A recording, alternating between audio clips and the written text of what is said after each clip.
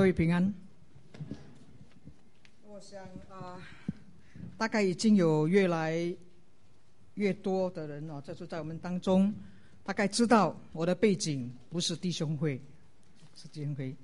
所以当我被分派到要讲这个题目圣餐的题目的时候，其实我是惊恐万分。我在后面的时候，其实心里面，其实我的脚在颤抖，心很惧怕。所以我发出了我的祷告网。我说圣餐如果在我自己的宗派很容易讲，但是在这里很难讲。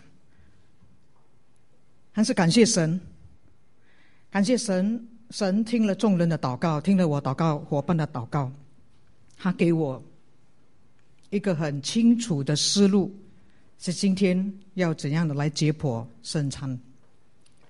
所以在今天，因着我个人的背景，我不会跟你们谈圣餐的仪式应该怎样的，我不会跟你们谈到底4次会不会太多，1次是不是正当的，我也不会说没有牧师没有传道主持应该不应该，我也不会跟你讲这样的分派好吗？但是当我不谈这些的时候，我要谈什么呢？我要谈神学。所以今天这个讲道是一个有一点比较深奥的，我做完之后都很纳闷的，但是这却是一条很好的路，一个很好的进入，让我们能够从一个更深，不单单只是看我们现有的圣餐，而是可以更深的去看，从神的那个地方来看圣餐，以至于当我们对圣餐有更多一点点的认识，或许今天你未必能够完全听得懂，但是没有关系。我想我要达到的只有一个目的，那个目的就是让我们每一次来到这个地方的时候，我们都能够以一个更加合适的态度来守圣餐。我想这是我要达到的目的。当然我会发出一些挑战。每次我们守圣餐的时候，我们会看到荧幕上会有哥林多前书11章23到29节这几节的经文。有时候主持人会请大家来练，有时候主持人自己练。而且我想在今天的时候，因为我用的是新译本圣经，所以我们一起来练我们一起同声来练神的话。1、2、3，请。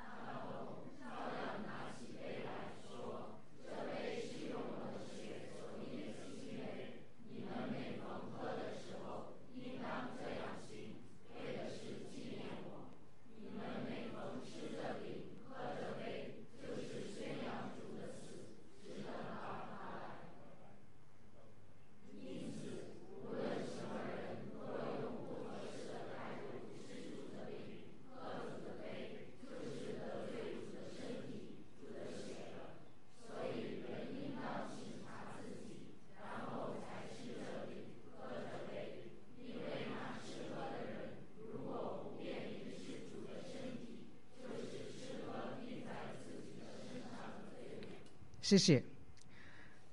如果我们去看新约圣经，有关于圣餐的经文，这是其中一处，其他的还在马太福音、马可福音、路加福音、约翰福音有1、2句。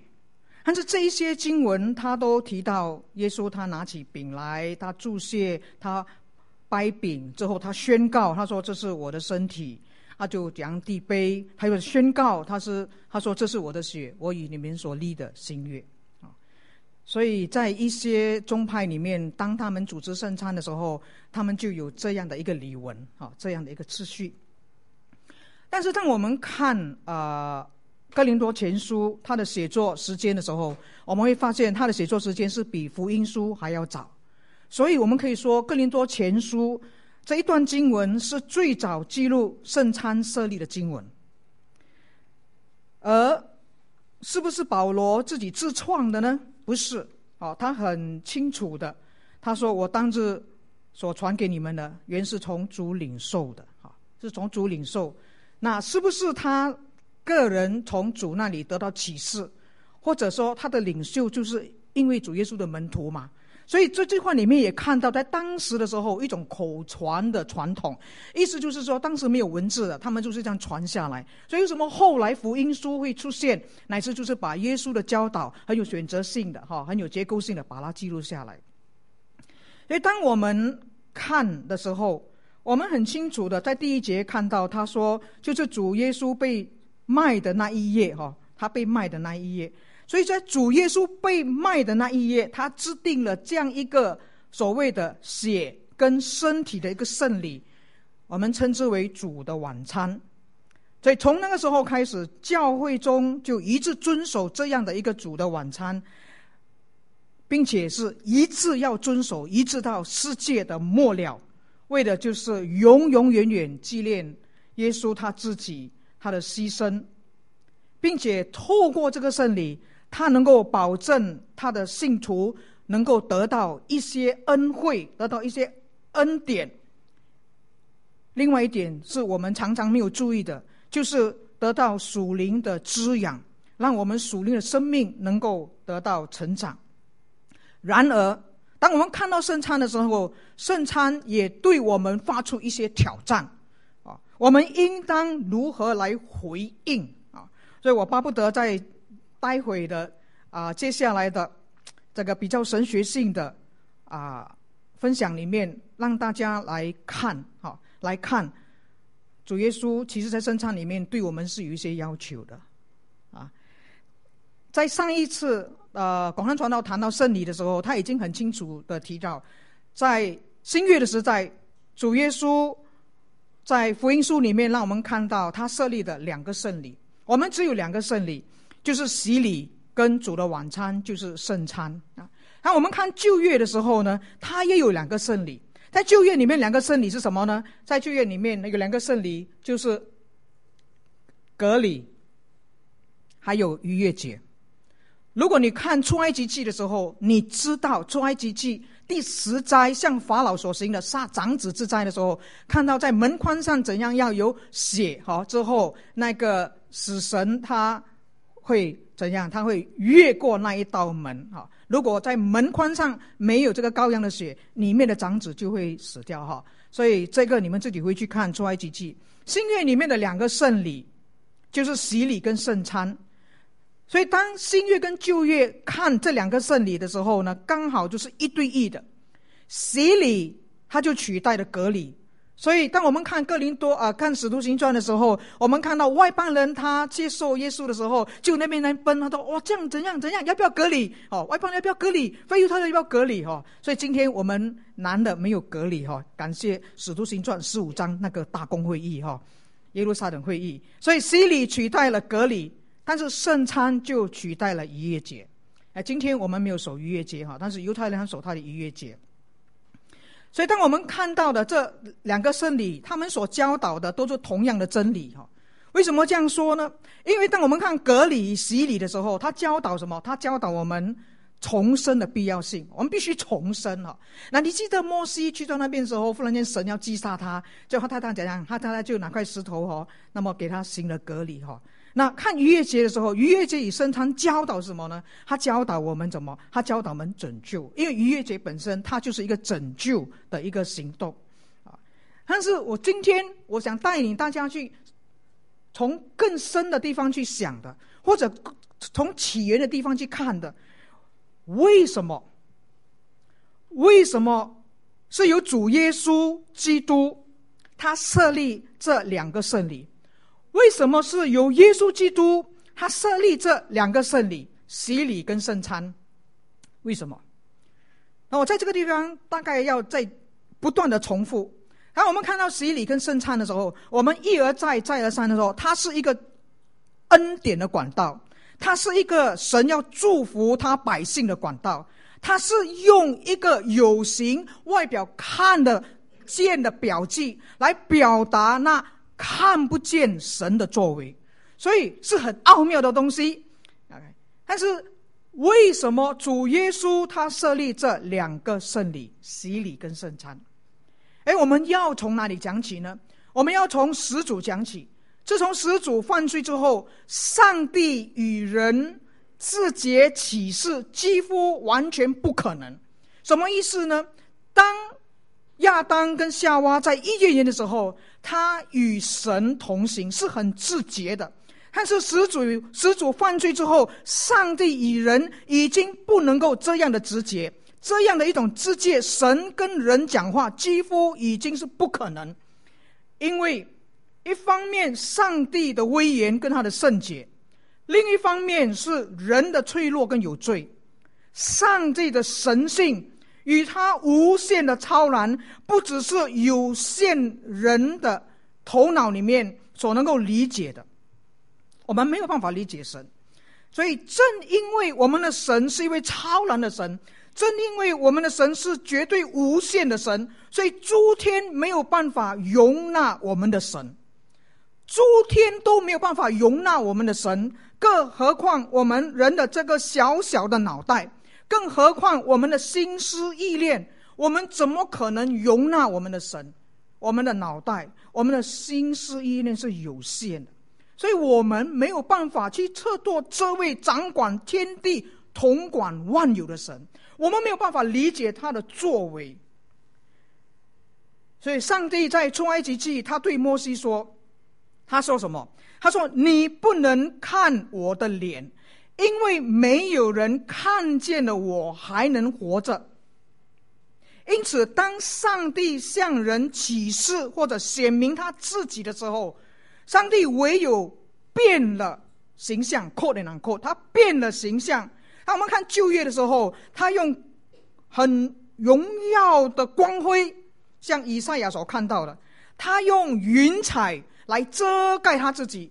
当我们看摩西他献会幕的时候，他说云彩遮盖了整个会幕，摩西不能够进去，表示说神在这个会幕里面，所以他不能够在人的面前显现，他也不会这样显现。但是他用一个变了形象的样式，让人能够看到他。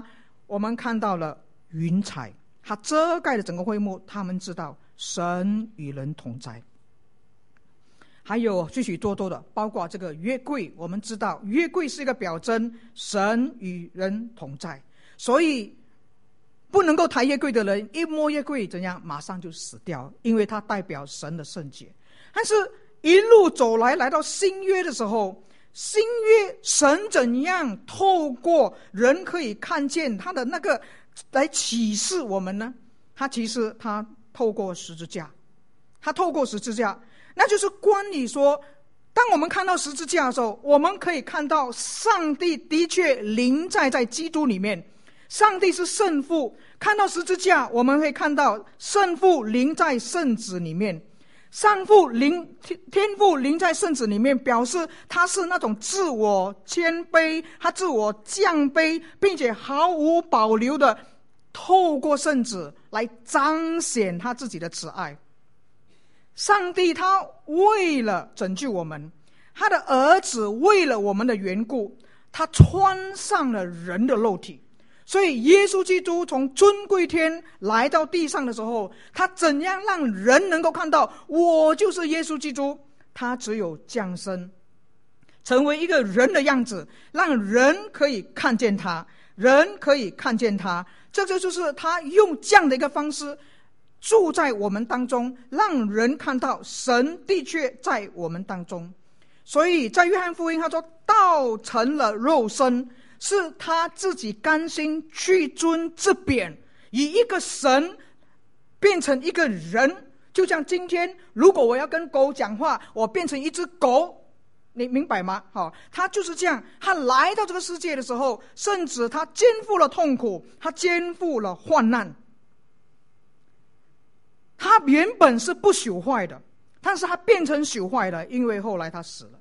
但是整个关键在哪里呢？大家要听清楚，整个关键，当我们说耶稣是神人二性的时候，就表示说他穿戴着人的身体，但是里面其实他有上帝在里面。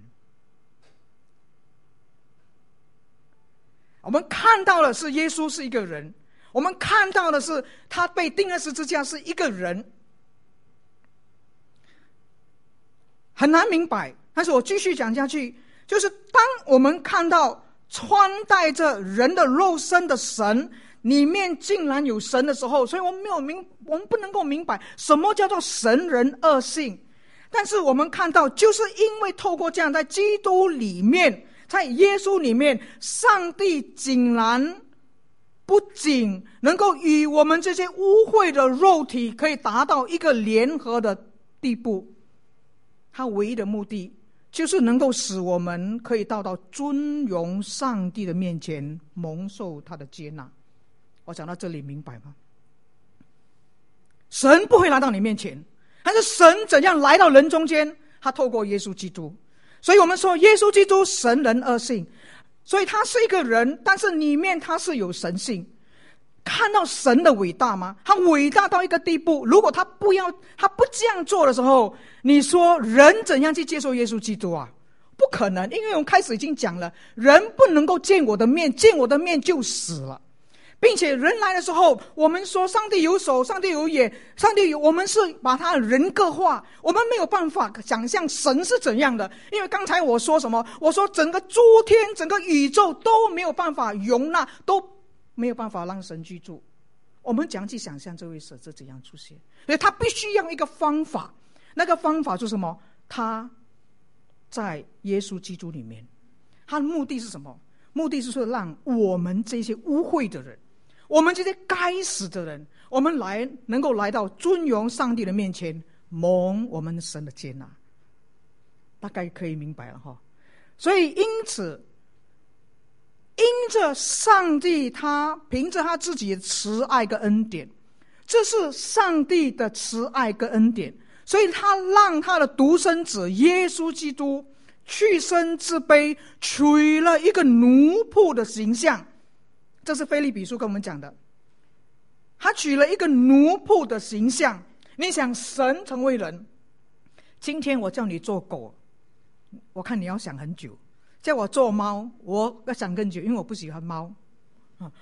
叫我做蟑螂，我不喜欢，我看到蟑螂就打。所以你可以想象的时候，你就可以想到神是怎样的一位神。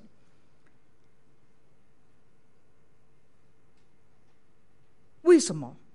因为我们没有办法。亚当始祖犯罪之后，人已经没有办法去到神的面前，我们已经没有办法去到这位至尊至高上帝的面前，所以神唯有让圣子去尊降卑在人间，透过耶稣基督展现他的全能，展现他的恩典。所以在新约里面，基督就成了上帝与人之间唯一的中保，在神人之间没有立下别的，唯有立下耶稣基督成为神与人之间的中保。所以我最喜欢用福音桥传福音，每次传福音的时候，我一定会打开后面的那一面，我告诉他，你在这里，神在这里，但是你可以过去，你看到吗？有一个十字架，有一道门。神与人之间就借着耶稣基督这个中保，我们人卑微的人可以去到神的那一个地方。所以耶稣基督他是以他一个中保的身份完成了对人类的一个救赎。当我们信耶稣的时候，我们就成为他就是上帝家里的人。所以当我们说我们成为上帝家里的人的时候，你去问你自己，你有何能，你有何德，你有多好，能够成为圣洁尊贵上帝家里的人？ No， 我们完全的靠着耶稣基督。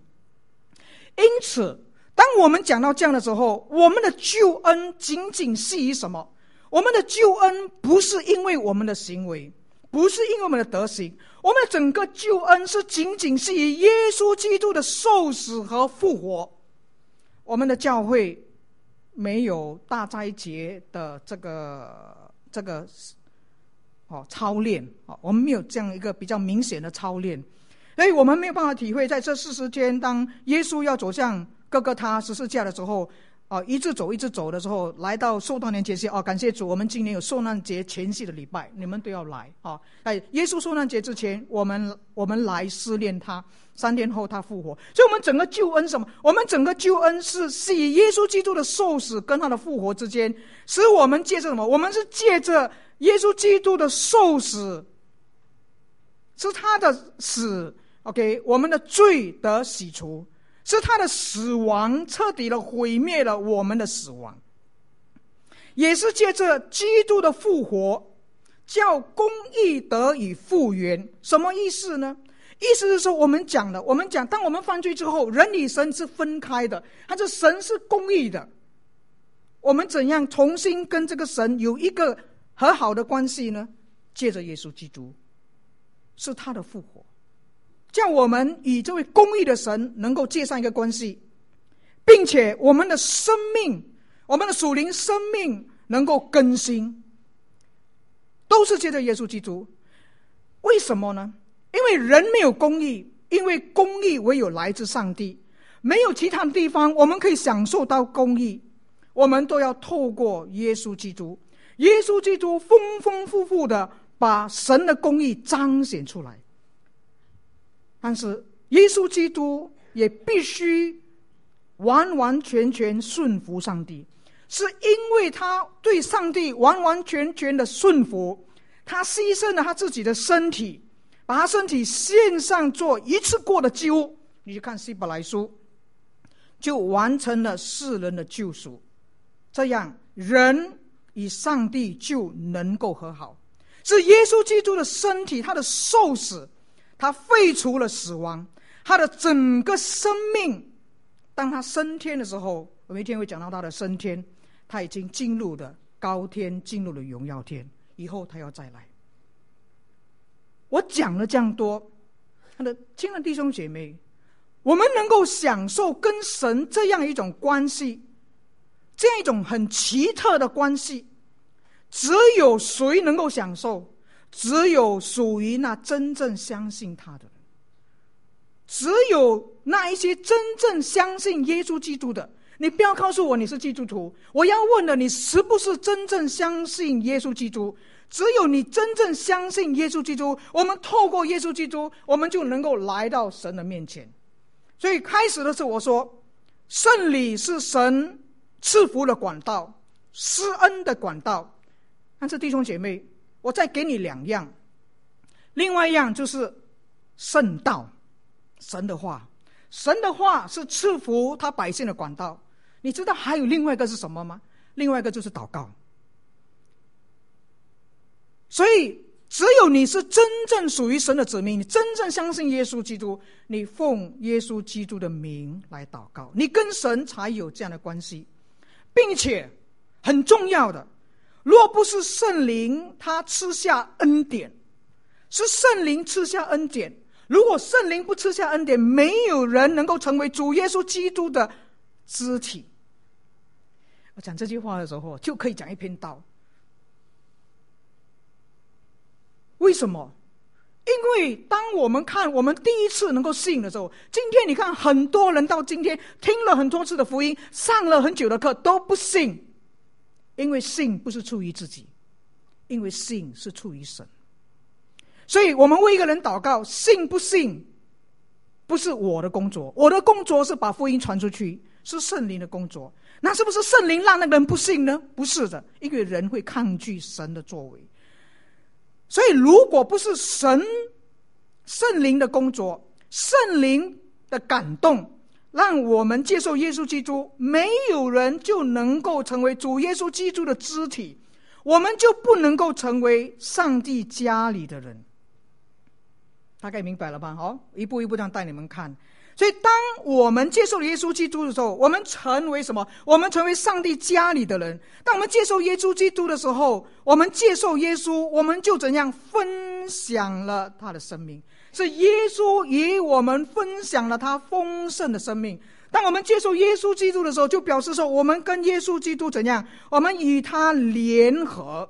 那么我们看到经文，我们与他联合，所以我们说我们住在耶稣里面，耶稣住在我们里面。每一次传福音的时候，还难完之后，认罪祷告之后，我说怎样啊？耶稣在那里啊？他说耶稣在我心里。我说这样就对了，看到吗？这是一种联合。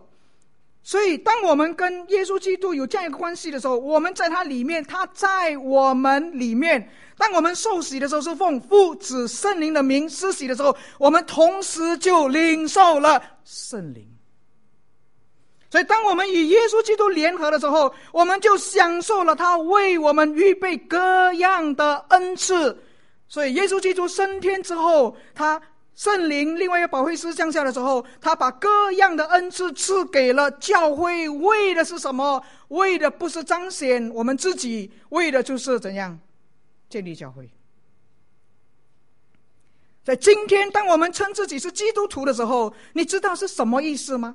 基督徒的意思就是很清楚的指着那一些称呼耶稣是上帝的圣子，承认自己是属于基督肢体的人，承认我们是与基督合而为一，承认我们在基督里面，他在我们里面，这叫基督徒。看到吗？所以我们做基督徒不是空有一个名号，空有一个外表，乃是我们知道我们在基督里面，基督在我们里面，我们是上帝家里的人。但是我要说的，与基督联合的本质，它这种属灵的奥秘，圣灵的工作，其实我们很难想象，我们没有办法明白。我怎么知道耶稣在我里面，我在耶稣里面？没有办法。故此因为这样，所以上帝借着耶稣基督设立了2个圣礼，明白了吗？他建立2个圣礼，就是要以有形的眼睛看得见的表记来描述神的奥秘。看得见的圣餐的水是人看得见，我不管你是近里还是地里，水是看得见摸得到的。我们手的圣餐的饼跟杯是看得到，手指摸得到的。这2个圣礼是用一个眼睛看得到外在的表记来表达什么？表达人眼看不到的奥秘，让我们能够明白我们是与基督联合的，让我们更加明白我们与基督联合的意义是什么，而不是做一个糊里糊涂的基督徒。那我用旧约的一些例子来让大家看什么叫做表记。你记得在旧约以色列人出埃及的时候，在旷野的时候，他说什么？他用云柱跟火柱，对吗？云柱跟火柱是上帝借着人看得到外在有形的云柱，人的眼睛看得到的什么火柱，来让他们感受到神真的临在他们中间，神真的跟他们在一起，神没有撇弃他们。神让摩西领他们出埃及之后，无论日间夜间，神都透过云柱火柱去让他的百姓知道，我这位神与你们同在，我是与我的百姓同在的上帝。他就是这样不离不弃的在他的百姓中间，并且云柱火柱是坐在前面指引他们的作用。所以在旧约里面，单单这个例子，我们就可以看到上帝用人看得见的表记来表示什么？人与上帝同在，他与上帝同在，他神在人的中间。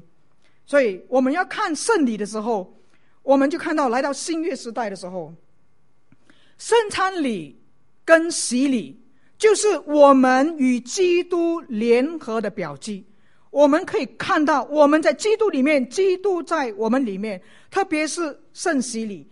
因为保罗在罗马书6章3到5节这样说，他提到洗礼，他说：难道你们不晓得我们这受洗归入归入加入把我们身体移入到耶稣基督里面的人，是受洗归入他的死吗？所以我们借着洗礼归入他的死，与同葬，我们落在他死的样式上与他联合，也要在他复活的样式上与他联合。所以我们受洗的时候，我们是受洗归入基督的死，我们也受洗归入他的复活。所以他怎样复活，我们就有个盼望跟把握，有一天我们也要复活，与他再见面。所以洗礼主要的意义就是展现我们从此成为基督的肢体。所以保罗很喜欢用身体，我们是基督的肢体，我们是上帝家里的人，我们不能够再分，我们不能够分，我们要连结，我们要永远去享受在这个家里面神要给我们的那个福乐。所以洗礼是归入基督的身体，因为当上帝他立圣礼的时候，其实他没有太多的目的。他立圣礼的时候，他是要教导我们借着圣礼，我们能够与基督的身体联合，合而为一，成为一个身体。这是哥林多前书12章所说，我们与基督合为一个身体，首先你一定要做一件事情，就是什么？洗礼。所以你信了很久之后，除非你很怀疑 OK， 要不然你求神帮助你，给你这个信心，你接受洗礼。接受洗礼不是为了能不能够守圣餐那么简单，乃是当你接受洗礼的时候，你是与基督同死同埋葬同复活，你与基督合而为一，成为一个身体。所以当我们看主的圣餐的时候，主的圣餐跟什么？跟圣礼都有类似的意义。什么意思呢？就是说圣餐也表明我们是与基督的身体联合，我们在表明一个奥秘。我们统领一个饼，我们统领一个杯的时候，它是表明我们与基督联合这个奥秘。与基督联合的这个奥秘是我们不能够理解的，所以他要用有形的表记，他要用有形眼睛看得到手摸得到的表记，他透过饼跟杯。所以上帝他是按照人的容量，他是按照人的思想，他是按照人所能够理解的，他借着他所施行的圣礼，借着人所领受的饼跟杯，借着我们眼睛看到的饼，我们手能够摸到的杯，借着这一些赐给那一些虔诚期待来到上帝面前的信徒，赐给那一些预备好他的心来信靠神的人，借着饼跟杯，使到这一些真正的信徒，使到这些人他能够饥渴慕义的时候，他得到满足，他的生命能够得到满足。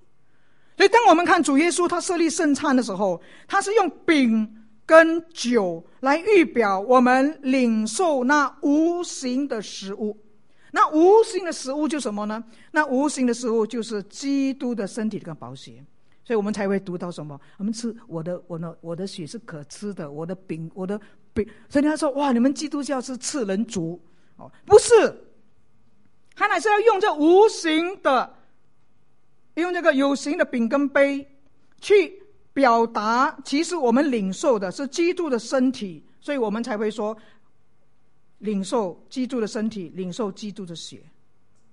这就好像什么呢？这就好像洗礼一样。每一次我们洗礼的时候，你在 A 教会洗礼，你就归入那间教会，你就成为那间教会的会员。但是同时我们也进入了一个什么团体，进入了我们看不到的教会，我们跟过去的信徒，跟将来的信徒，我们也成为家里面的人啊！我们是透过洗礼，所以上帝让这一些认真透过洗礼归入他家里的人，享受教会团契的人，得到一个什么身份？得到一个儿子的名分。所以我常常跟人家说，你很尊贵，因为我是做老人事工，我说你很尊贵，你不要看你很穷。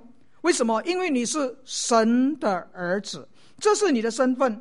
所以当我们归入神的家庭里面，神就是我们的大家长。这个大家长他要给我们一件事情，他就是要供应，不断的供应我们灵粮。因为我们的信是属灵的事情，所以他怎样供应我们灵粮？开始我说了，神祝福我们的管道是圣道，所以你喜欢也好，你不喜欢也好，读圣经是让我们灵命成长不可或缺的。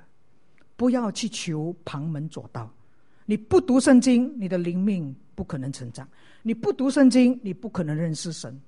另外，在我过去的教会里面，我常常跟他们说，为这个讲台祷告。好多人没有读圣经，他一个礼拜就吃那一餐，那一餐就顶什么？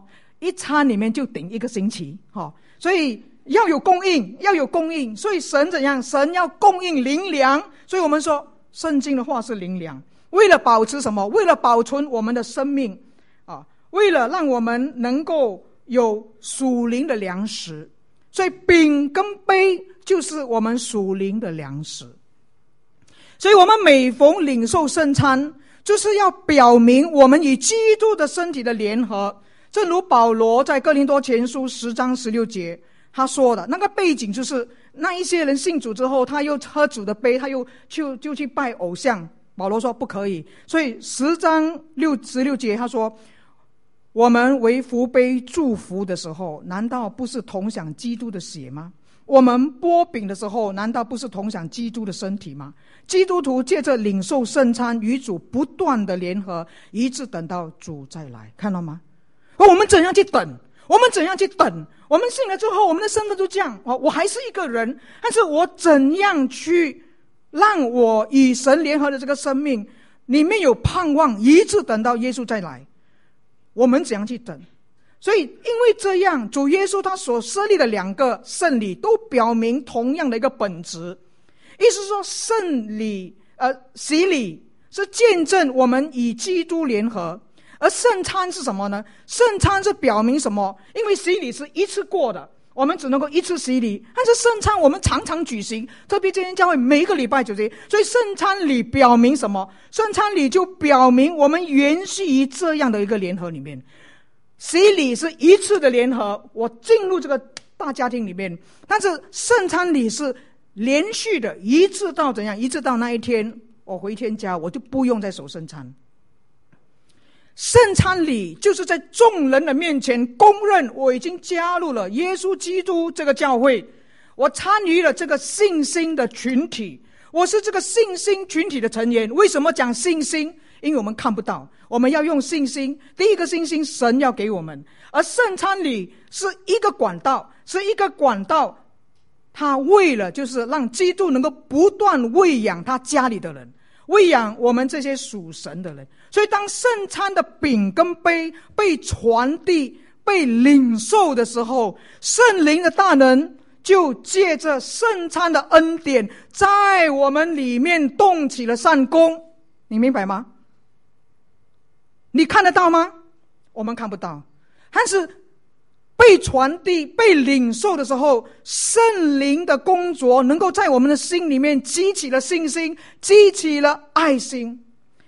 因为我们在主的面前敬拜的时候，我想如果我们按理主持一个圣餐，我们用更多的时间来做预备的工作的时候，没有一个人敢说我是配得的，没有一个人说我是圣洁的，没有一个人说我已经很好了，没有。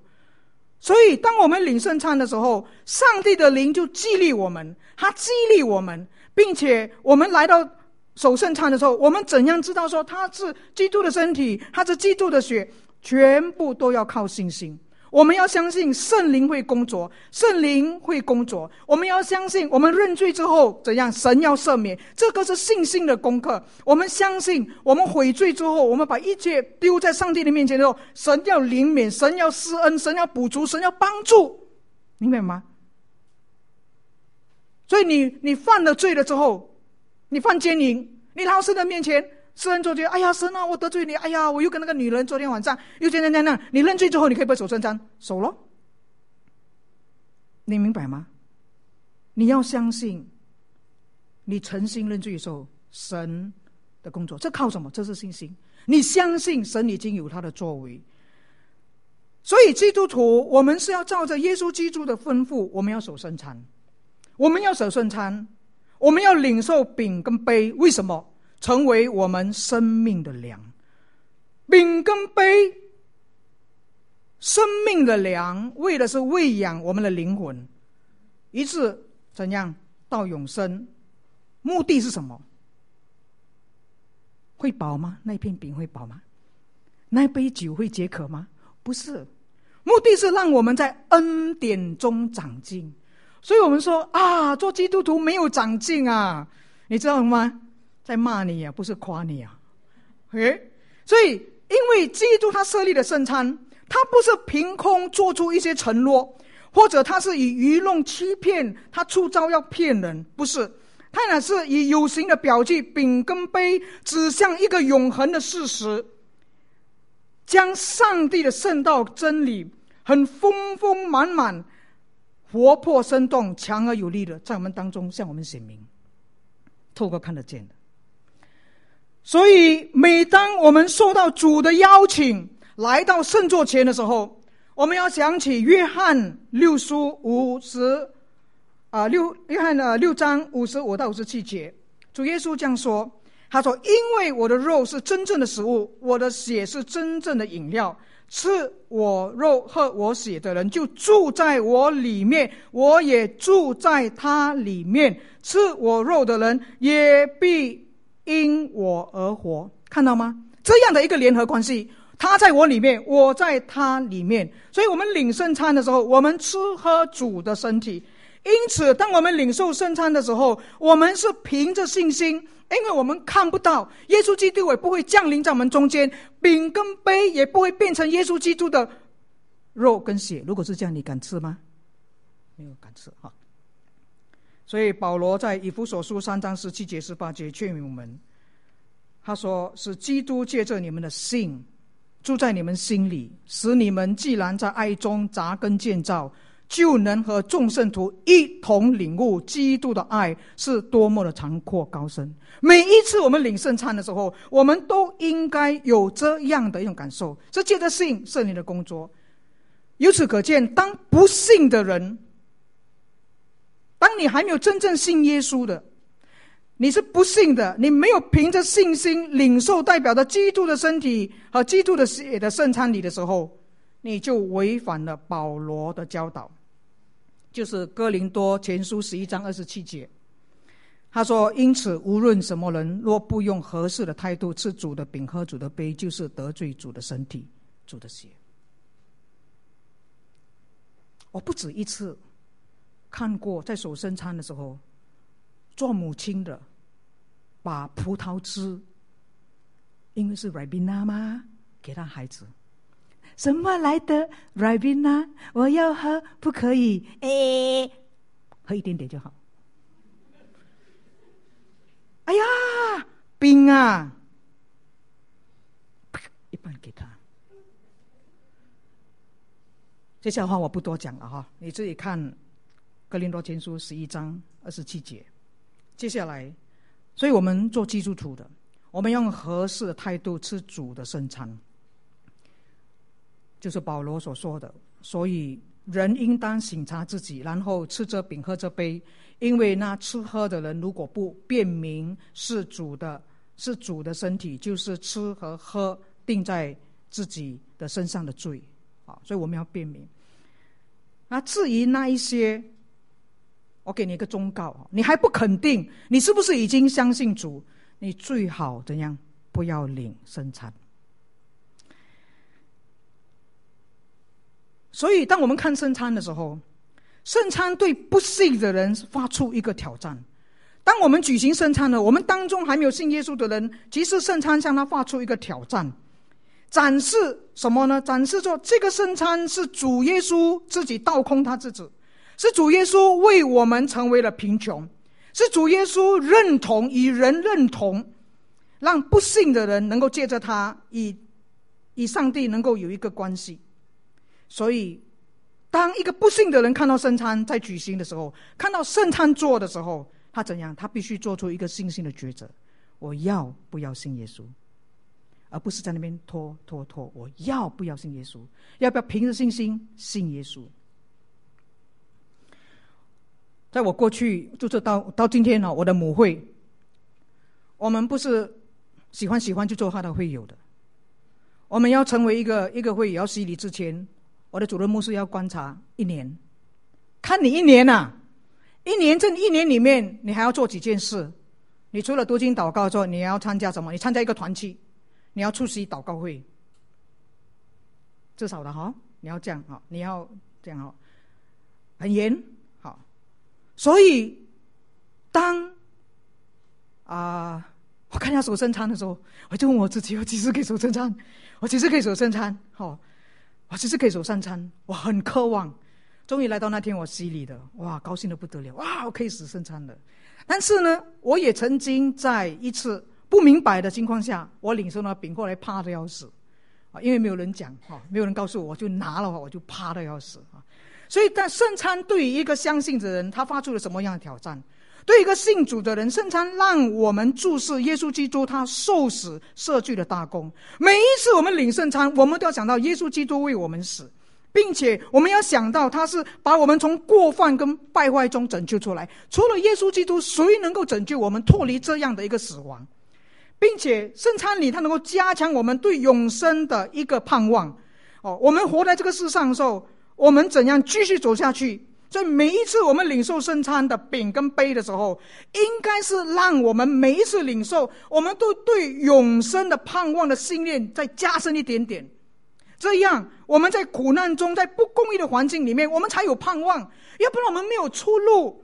同时当我们每一次来到领圣餐的时候，我们就能够激励我们更加的远离罪恶，因为罪与圣洁是不配的。我们带着罪来领圣餐的时候，我们就吃喝我们自己的罪，我们更加要追求圣洁。虽然我们不能够完全圣洁，但是我们总要自省，我们要省察我们自己，我们更要殷勤爱主，我们要爱人，我们要努力做主公。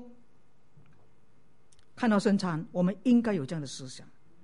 但是有一些人，他把圣餐礼看成什么？他把吃饼喝杯看为是相信主的人对已经死了基督做出一种宗教的崇拜，做出一种宗教的纪念，做出一种怀旧，或者他理性上想的东西。所以每次你给他饼他就喝，给他杯他就喝。如果我讲到的是你的话，对不起对改革的时候，一个很重要的人物 John Calvin 加尔文，他看圣餐的时候，他看圣餐是一个邀请。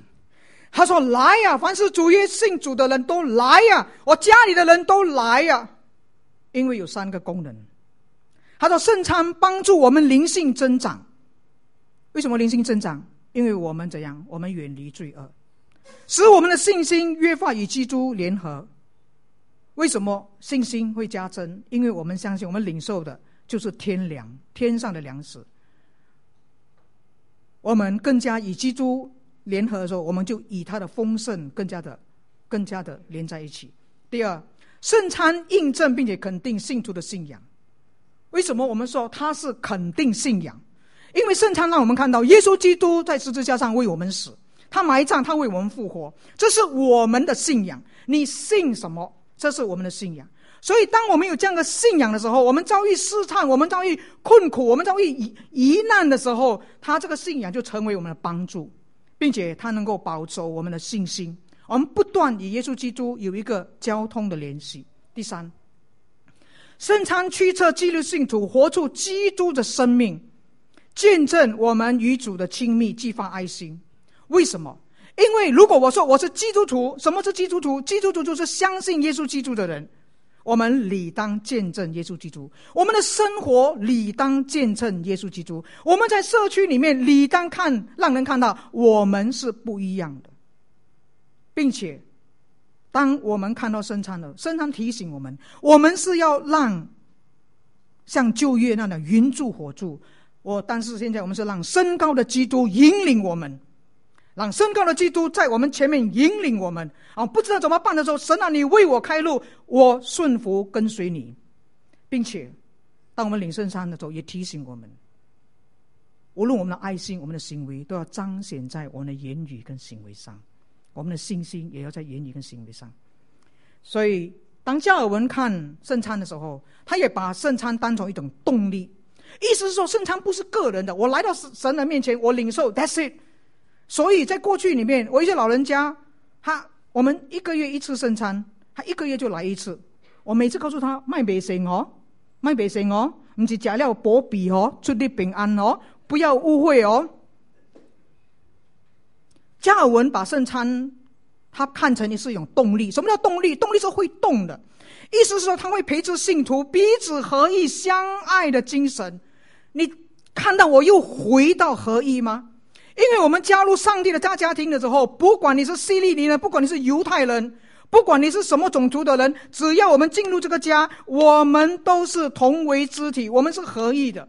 所以当我们看2个圣礼的时候，无论是圣餐或者洗礼，它都有同样有形的标记，用有形的标记来让我们认清我们是同属一个信仰，我们应该宣告一个信仰。所以在传统的教会，一般的我看圣公会、卫理公会、长老会，一般教会里面领圣餐之前，我们会同诵使徒信经。使徒信经不是偏门的，不是邪教，是改教的时候，他们因为有邪教进来，因为有错误教导进来，我信上帝全能的父，创造天地的主，我信我主耶稣基督，上帝独生的子，因圣灵感孕，如同真女玛利亚所生，在本丢比拉多手下受难，被钉于十字架，受死，埋葬，降在阴间，第3天从死人中复活，升天，坐在全能父上帝的右边，将来必从那里降临，审判活人死人。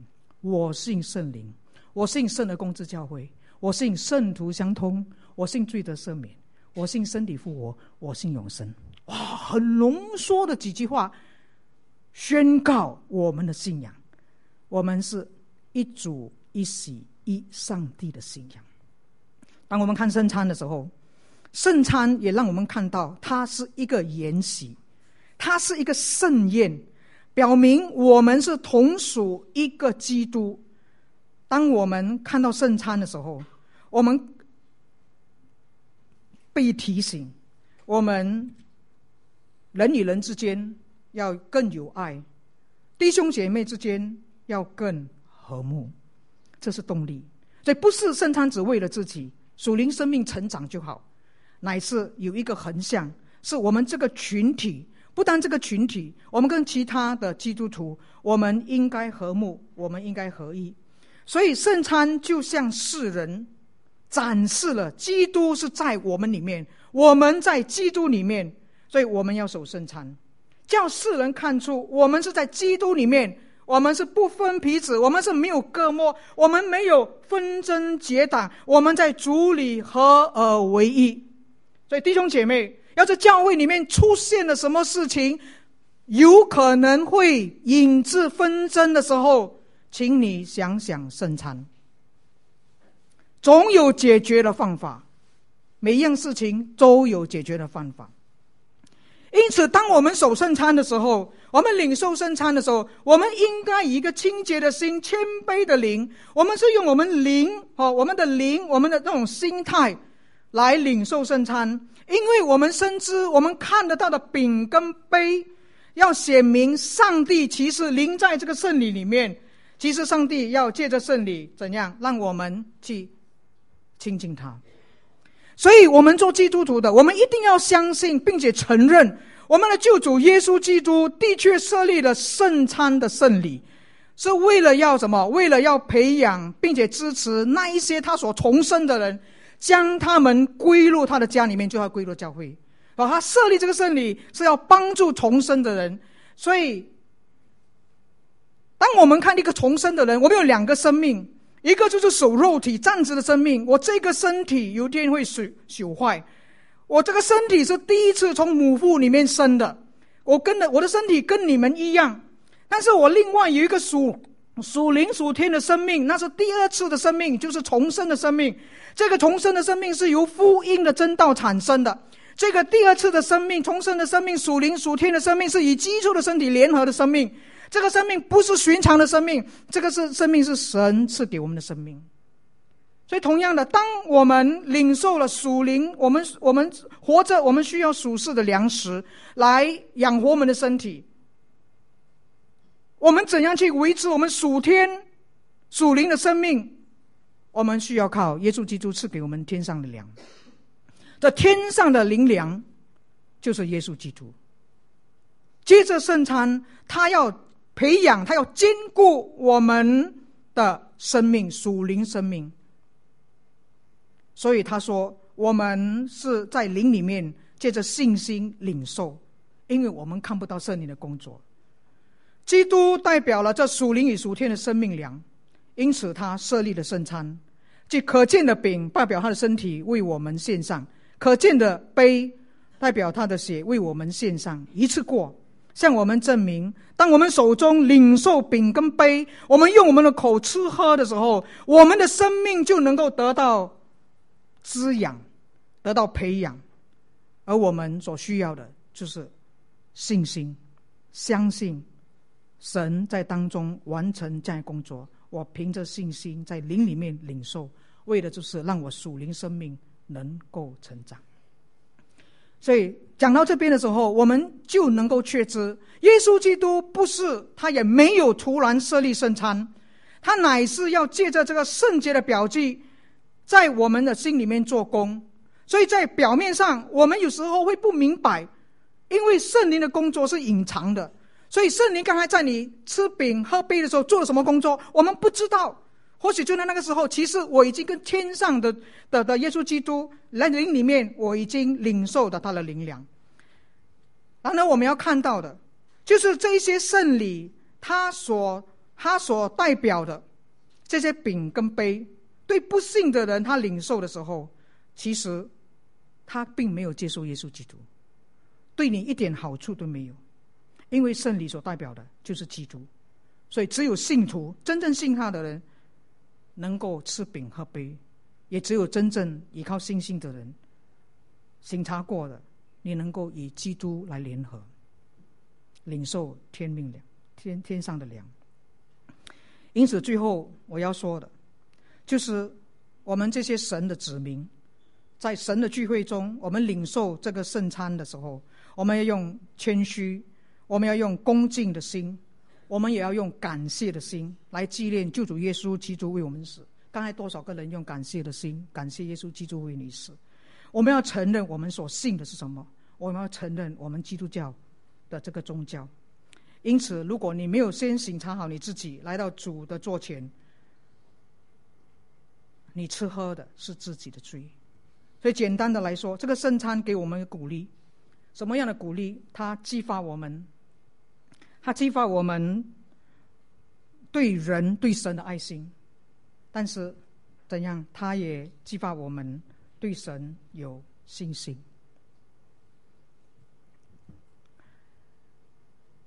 讲到这里的时候，在我还没有发出一些挑战之前，我想请领事的上来，用一首诗歌带领我们进入那个省察，进入那个默想的时间。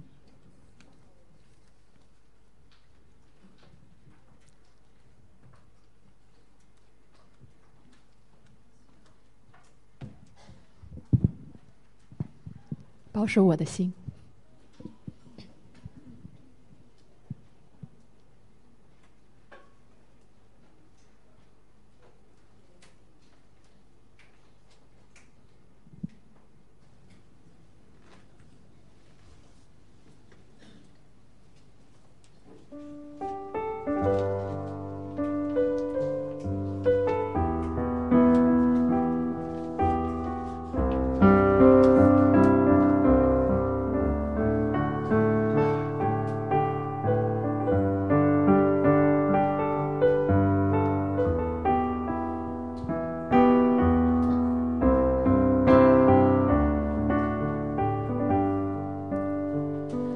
主啊，保守我的心，胜过保守我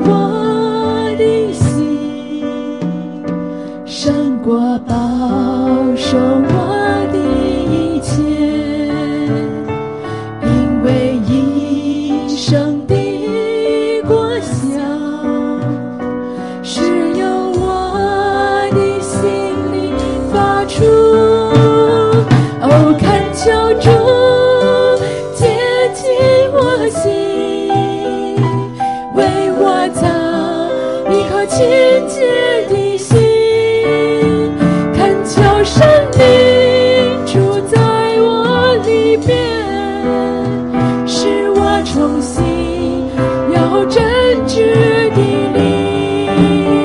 哦，恳求主洁净我心，为我造一颗清洁的心。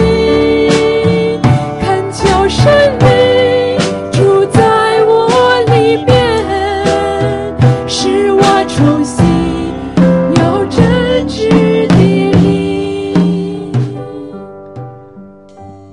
当音乐继续弹的时候，请大家闭上你的眼睛，我们一个虔诚的心、真实的心来到上帝的面前。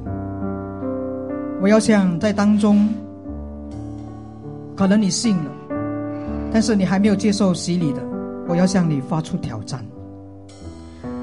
我要挑战你，既然你信了，你要以圣礼洗礼，在公众的面前、众人的面前，你进入神的大家庭里面。我向你发出挑战。所以我们当中，我知道有这样的人，你信了，但是你还没有洗礼，你是真的信，你不是假假的信。如果你愿意求神预备你的心来洗礼的，你可以在你的座位上轻轻的把你的右手举起来。我看见了，请你把手放下来。我们当中也有人在那里犹豫不决，一直还不肯信，或者信了之后又不信了。我知道有这样的人。今天你听了这篇信息，你看到耶稣基督怎样为我们钉十字架，为我们受死埋葬，你愿意信的，你这个时候在你座位上举起你的右手，轻轻的举起来，轻轻的举起来。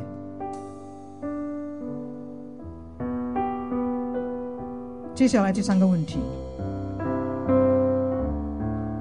如果你愿意，你已经是基督徒的，但是你愿意因为这一篇圣道，你愿意在神的面前悔改，认认真真做一个基督徒，好好的去追求，让你的生命能够成长，你愿意的，你轻轻的在别人闭起眼睛的时候举起你的手，你只要向神来表示你愿意再做一个不再一样的基督徒，不是糊里糊涂的基督徒。你愿意来到神的面前，认认真真让你的生命得到成长。谢谢。我为着每一位你常常每个礼拜在这里守圣餐的，今天圣道提醒你应该用怎样适合的态度来守圣餐。你在神的面前自己反省，若你得罪神，过去得罪神，因为你不知道，你向神来求帮助。但是今天我更要挑战大家的，圣餐提醒我们，我们的生活应该更加圣洁，我们应该更加的洁净，我们应该更加有爱的精神，我们与人应该和睦相安，我们应该不分彼此，我们应该没有隔膜，我们应该不纷争结党，我们不做出任何的言语行为来分裂，来造成纷争，造成结党。我们应该在主里合一。如果你有这样的意愿的，你在神的面前举起手，你说神啊，我愿意做一个与人和睦的人，我愿意做一个在教会里面使人和睦的人，我愿意做一个不与人纷争结党的人。你在神的面前，你举起你的右手，你跟神来表示。谢谢。当中4个问题都没有举手的，我不知道你的答案是什么，但是我想今天神已经向我们说话，我们祷告。神，你说你的话发出去的时候不会返回。神啊，人的言语有限，但是求圣灵那奥秘的灵继续在听者的心中继续动工，叫今天这样的一个圣道在我们的心里面继续动起善功，向我们说话。我们只求一件事，我们愿意好好的尽我们的本分，成为家里的一份子，成为属天上帝的儿女。我们好好的靠着上帝的恩典活出这样的一个身份。我们也愿意 PPH 能够在众教会在地上彰显神你的荣美。我们这样祷告，乃是奉靠主耶稣基督的名。